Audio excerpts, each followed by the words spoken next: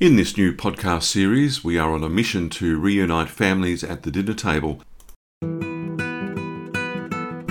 We want to help families be closer, sharing and more loving. The dinner table is not only an area for eating, but a place for gathering, sharing, communicating, and where relationships can grow. Studies show there are enormous mental and physical health benefits for the whole family, with reduced rates of anxiety and depression. There are so many benefits, and in this series we'll give you ideas on how to get your family to the dinner table and how to make it a valuable experience for everyone. We are joined on this Figuring Out Families podcast series again by Derek Boylan, who featured in our Focus Sessions series. Derek is a father of 9 and director of the Centre for Life, Marriage and Family in the Archdiocese of Perth. He is also a lecturer in the discipline of counselling at the University of Notre Dame in Perth, specialising in grief and loss, professional and personal growth, and couple and family therapy. Derek, great to have you back on the program. It's great to be here again, David. Before we start, Derek, I believe you and your wife Karen have added to the family brood since we last spoke. Congratulations on that front. As a husband and father with a large family, you're certainly well suited to be part of our new series, The Dinner Table. I believe it's something that's close to your heart. Absolutely, David. It's something that's very close to our heart. Family dinner times with 9 children is certainly an experience in our house, and we did welcome little Solomon, our youngest member of our family, about 4 months ago now, and even that actually was an interesting sort of experience of a family meal. He arrived very early in the morning. It would have been around about 1:45, and we had a home birth. And so, wow. After baby was born, we woke up all the kids and we brought them out. And that's all right. That's okay. That might be him now. Yes, that sounds like that's our 4-year-old coming to see mum. And once all the kids were awake and they'd met their little brother in the early morning, they just, our eldest children who are in their early 20s, decided that they would cook up a feast. And so on the morning of little Solomon's birth at about 4 a.m., we had bacon and eggs and baked beans and fried tomatoes, and it was just a lovely experience to welcome this new little member of our family and to just be a family around the dinner table. But family meals are pretty good. That's brilliant. I imagine your other children were thrilled to bits as well. Oh, it was fantastic. It was just lovely. I think the biggest argument that we have in our house at the moment is who gets to hold the baby and who's had the baby for too long. Well, that's a nice problem to have, I think. It sure is. It sure is. Now, Derek, we regularly post ideas for families on the Magellan website and in social blogs about what they can do as a family, whether it be cooking a meal. It's funny you mentioned cooking a meal together, saying a prayer, or tips on how to start a conversation, simple things like that. We believe the dinner table is crucial for families to gather and communicate regularly. That was something you would obviously agree with. Oh, absolutely. It's the family meal is really one of the few times that a family actually gets together where we have as many people as possible in the family coming together at one time. And it's just so important for fostering connection, for celebrating the joys of what's happening in our lives, for developing our family identity, and just for unifying our families. It's such an important time of the day. Yeah, no, definitely. And it really doesn't have to be just for eating. I think a lot of people think of a dinner table as a place for eating, but you can play games as a family or have general chit-chat, discuss how everyone's day has been, just simple things like that. Yeah, it's kind of interesting, I think, in today's day and age that we tend to think of meals as about eating, that they're about consuming food so that we can function and get through daily life. But that's actually, in the ancient world, that would have been quite a foreign concept, a foreign understanding, a strange understanding of what a meal is about. In the ancient world, their understanding about meals was less to do with, eating food to fuel your body, but it was about connection. It was a time when people came together and they were consuming the same foods, the same fruit, vegetables, and that sort of stuff. But that by doing that, it actually really united them, and it brought connection. That for them in the ancient world, mealtimes was all about connection. It was all about coming together and joyfulness and playing games and connecting with one another. That was the main purpose of a meal, as opposed to the way we sort of think of it in modern times. Yeah.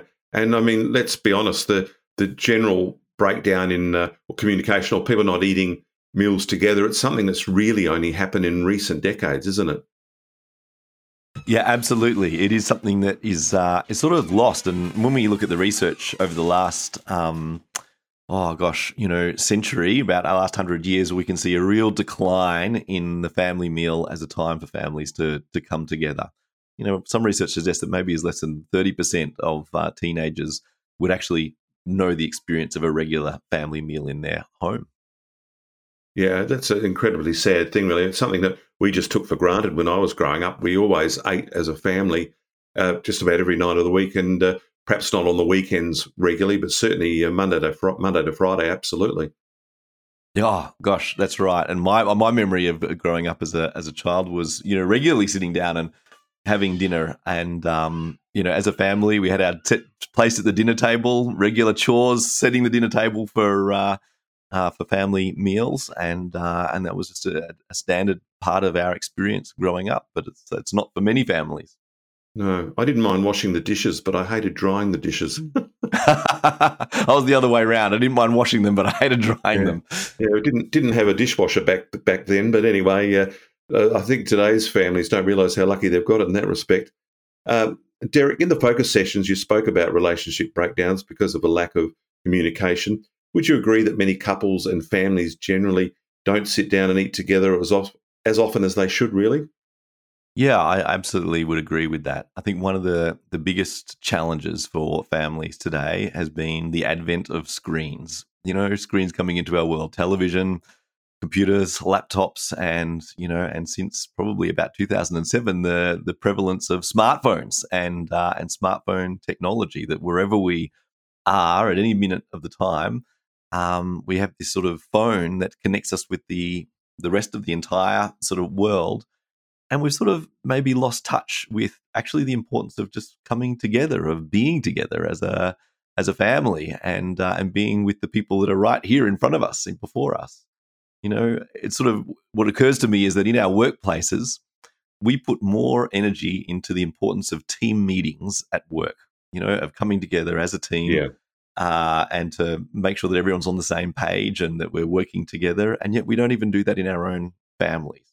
I guess the family meal is kind of like a time when we sit down and we have a little team meeting, and check in with how we're all going in this project of being a family. Yeah, no, and I think if one thing taught us during the pandemic too, and certainly here in Melbourne, we had so many lockdowns, and then you had the opposite effect. Single people and others found it very difficult because that connection with other people, work colleagues, whatever, was gone. The physical contact just wasn't there, and it showed up a lot of interesting facts and figures, I think. That's right.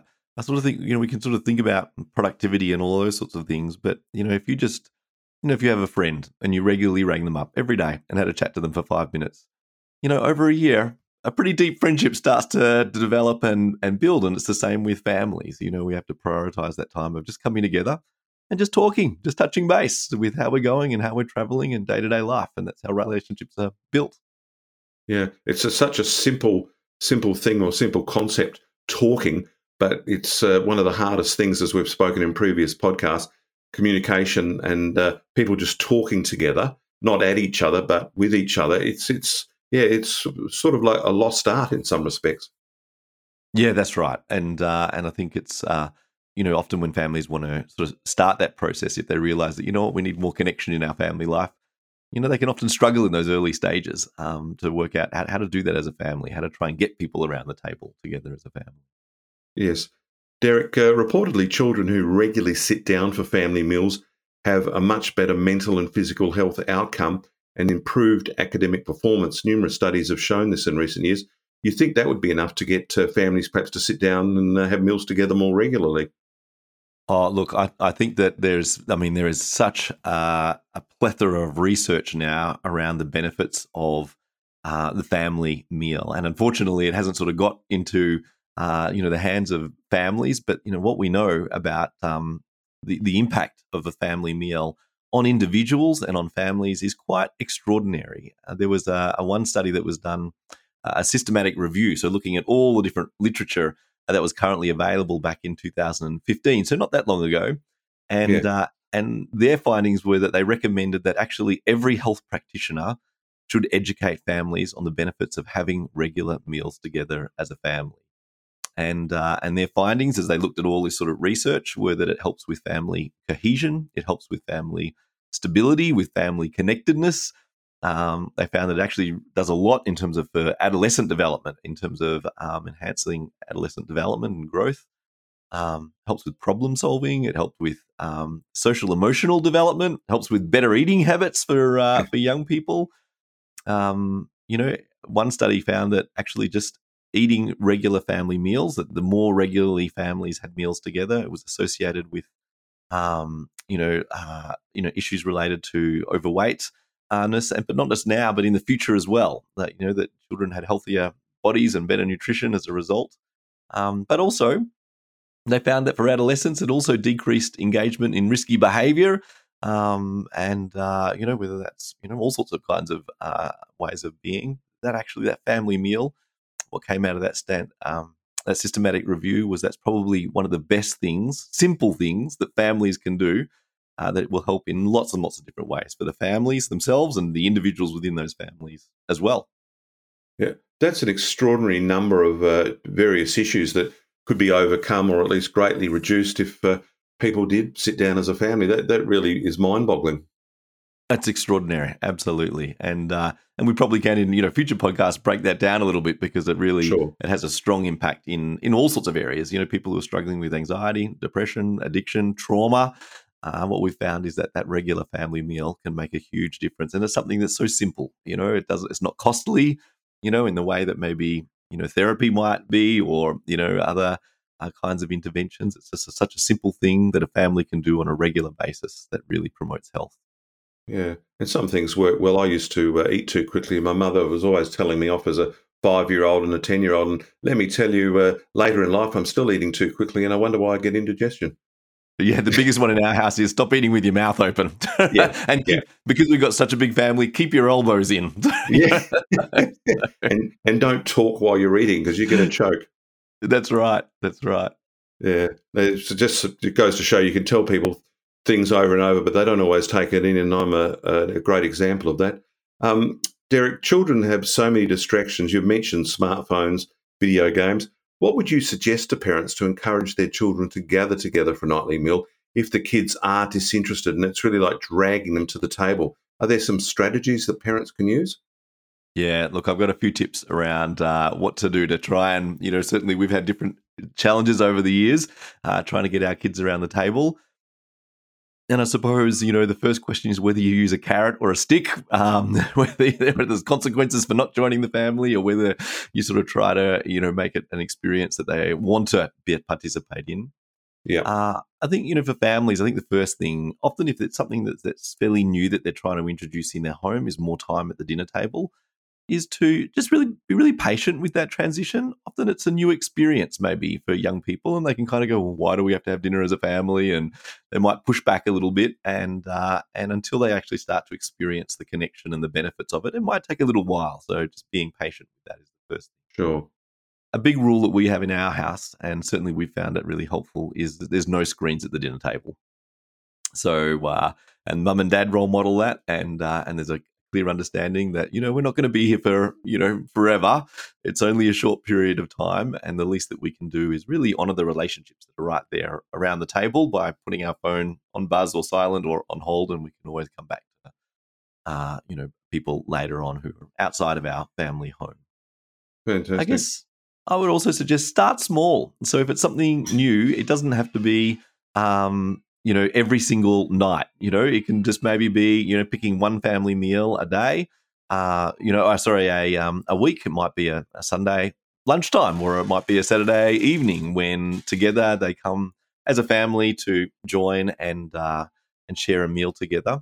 And I guess it doesn't have to be. Sometimes when people think of the family meal, they sort of think of maybe an American Thanksgiving, evening. It doesn't have to be a full-on sort of English sort of spread. It can just be gathering around the barbecue. Sometimes our family meal is just really simple. We get pizza and we sit in the family room, and we all just sort of sit around and have a chat before watching maybe a movie together that we all would like to watch and enjoy as a group. So, starting small and doing it in a way that resonates for your family Beautiful. is really important. Yeah. One of the things that I've sort of found with teenagers that struggle to sort of join the table is that, that what works best is a sort of a pull rather than a push. That there is this sort of inclination in us sometimes to say, well, we're having dinner as a family and you're expected to be here and all of those sorts of things. But what I found actually sort of works best is actually if I sit down with my teenagers when I get a moment, a quiet sort of a moment to just say to them, look, Mum and I do a lot for you around this house, picking you up and dropping you off and supporting you in different ways. And it makes a big difference, when, we don't ask for a lot in this house, but when you actually join us for dinner, it actually makes a big difference because we actually care about you and we love you. We want to spend time with you, and that's an important part of our lives. And often it's just that little sort of conversation that just sort of helps them realize, oh, okay, I'll come and join you all for dinner. And it's that pull that often works sort of better than a push. Yeah. The other thing I think that sometimes families get a trap that they fall into is sort of, recognizing that, the key important part of a family meal is connection. It's not so much about the kind of food we're eating. It's not about the way we're eating our food, whether we're holding our fork in our left hand, our right knife in our right hand, and those sorts of things. But that if they prioritize connection over correction, family meals will start to radically improve. Sometimes we can easily get caught into either sort of correcting everyone's eating behavior, at the dinner table sort of too early without, the relationships there, and sort of failing to recognize that the really important part of a family meal is that we're together, that we're sharing each other's company. And there can also be a tendency, certainly I've fallen into this trap at times where, seeing as we're all together, I might deliver you all a lecture about your behavior these days or what's going on around the house. And that certainly is a very good way to ruin family meals. And so sometimes sort of separating those two things, like wait till dinner's kind of well and truly finished, or finding another time to have those sort of sit-down meetings about people's behavior. It's probably not something you want to bring up right at the start because it would perhaps sour people's taste for the meal, if I can put it that way. But absolutely. At the end of the meal, it's probably not a bad idea, really. Yeah, and often if there's been a really good connection at the dinner time, there is a space there to sort of say, hey, guys, listen, before you leave the dinner table, we probably need to talk about a couple of things that are going on around the house at the moment and following up on chores and those sorts of things. And they're actually way more open and receptive to hearing that. Yeah. And you mentioned earlier about meals and what you can have. And I think you mentioned pizza in a movie. I mean, it could be fish and chips on the beach as a family. Yeah. Around that's a dinner table too, as far as I'm concerned. Absolutely. Getting out of the house, often we'll just sort of decide we're going to, maybe if we've been out during the day on a weekend, just decide, what, let's just get some McDonald's and stop at a local park. It's summer, it's still daylight, and have something to eat and have a bit of a play with the younger ones, and before we finish the journey home. Yeah, that's right. Especially when the weather gets a bit warmer and the days are longer, it's ideal for that sort of thing, I think, really. Definitely. Derek, you've sort of answered this already, but the importance of children engaging with their parents from an early age, it really is something that's got to start really from the moment they're born or just afterwards, really, isn't it? Absolutely. I think, one of the things that is really hard to do is to try and set new patterns with a 15-year-old or a 16 or a 17-year-old. But if you can establish those patterns really early on in life, that will make a huge difference. And in all sorts of levels, whether that's just talking about, important things that are going on in life, in their life. I suppose the challenge when you're sort of talking to a 2-year-old or a 3-year-old is that the most important part of their life is, I don't know, they built a big Lego tower, or, it doesn't seem like it's something that's very important. But by the time they reach 14, 15, 16, the important things that are going on in their life are more significant, but you can't sort of start that conversation then, or it's hard to start that conversation then. Yeah. However, if you establish a pattern when they're little and they're growing up, then it makes it much, much easier to have those conversations around the dinner table. That's a normal part of their experience of life. Yeah. I guess the other thing is that it's a period of rapid brain development for children, in terms of their psychosocial development, their capacity to regulate emotions, to build connections with other people, to read other people's emotions and to know what's important and attuned and responsive. And so it's actually a really critical time when family meals can really help in terms of their psychosocial and emotional development and growth.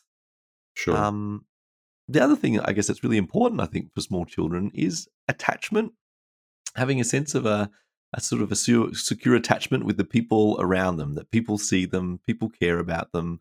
One of the things that we know, for instance, around people who've experienced trauma and healing, two things that they really need a lot of is warmth, is connection with people, and they need routine. Things to be sort of stable and regular. And a family meal provides exactly both of those things. They provide warmth, they provide connection, and it's regular. It's expected, it's predictable, and that can really help. Yeah, no, absolutely. Do you think children, if they learn from a young age about conversing or talking regularly with their parents and other siblings around the dinner table, that it is a practice that they will continue into their teenage years and beyond?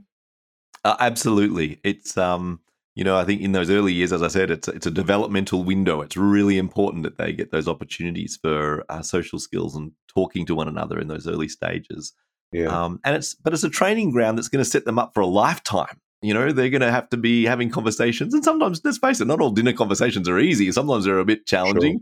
sure. And it's equipping them with the skills to have those conversations with their bosses, with work colleagues, with their peer groups, in school in the future, to know how to actually have their own voice and express themselves with teachers.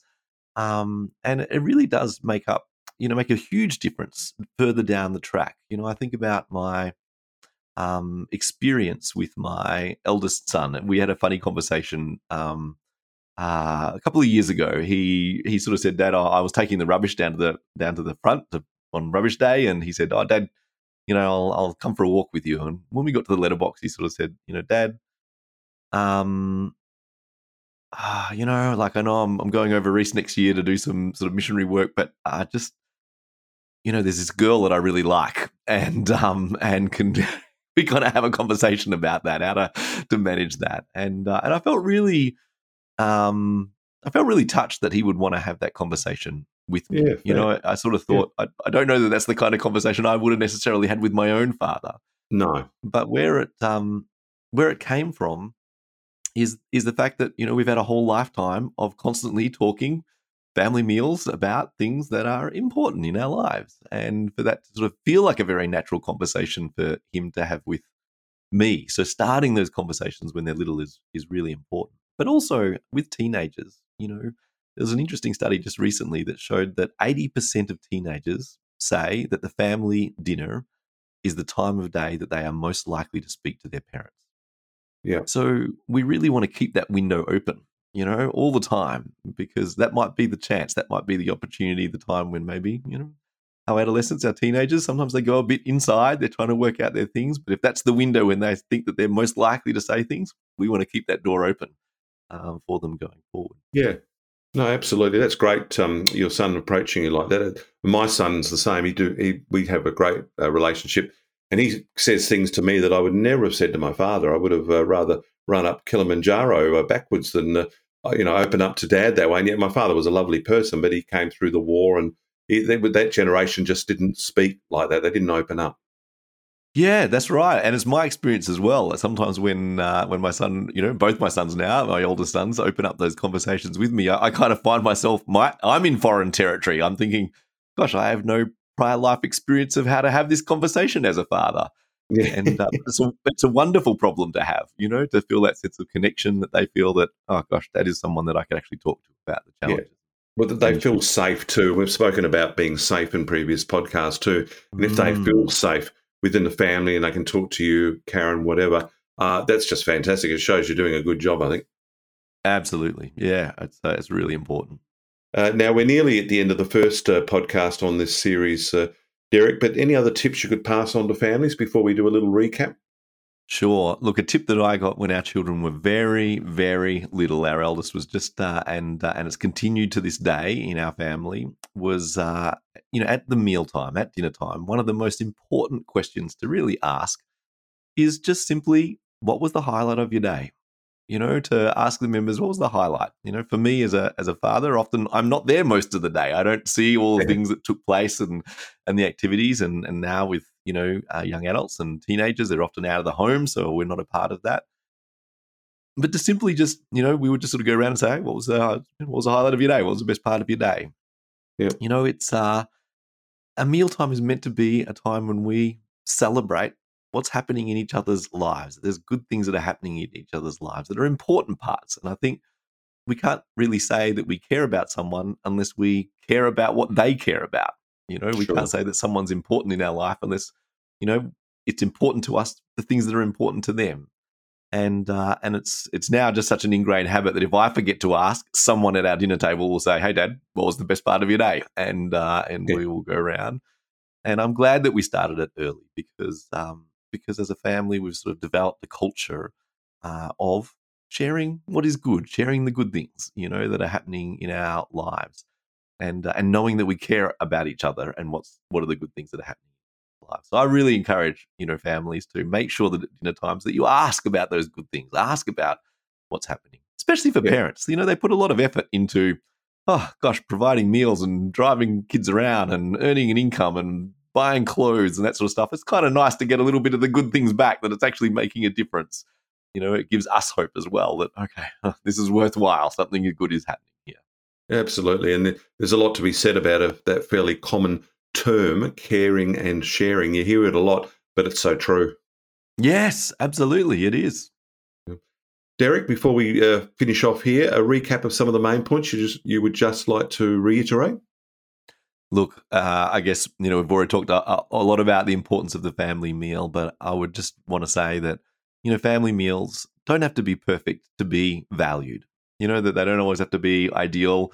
Sometimes it's hard getting everyone to the table and people drag their feet and those sorts of things, and just being patient with that the main thing is connection. And if we, sort of put aside sometimes those little frustrations with people's table manners or people dragging their heels and those sorts of things, and just kind of focus on, actually, this is the time for us to connect.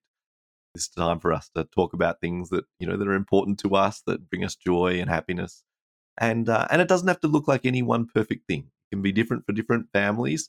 And I always encourage, families with a strong cultural sort of background or have migrated here, include those elements in your family life. They're important parts of the family, of the experience of mealtimes as well.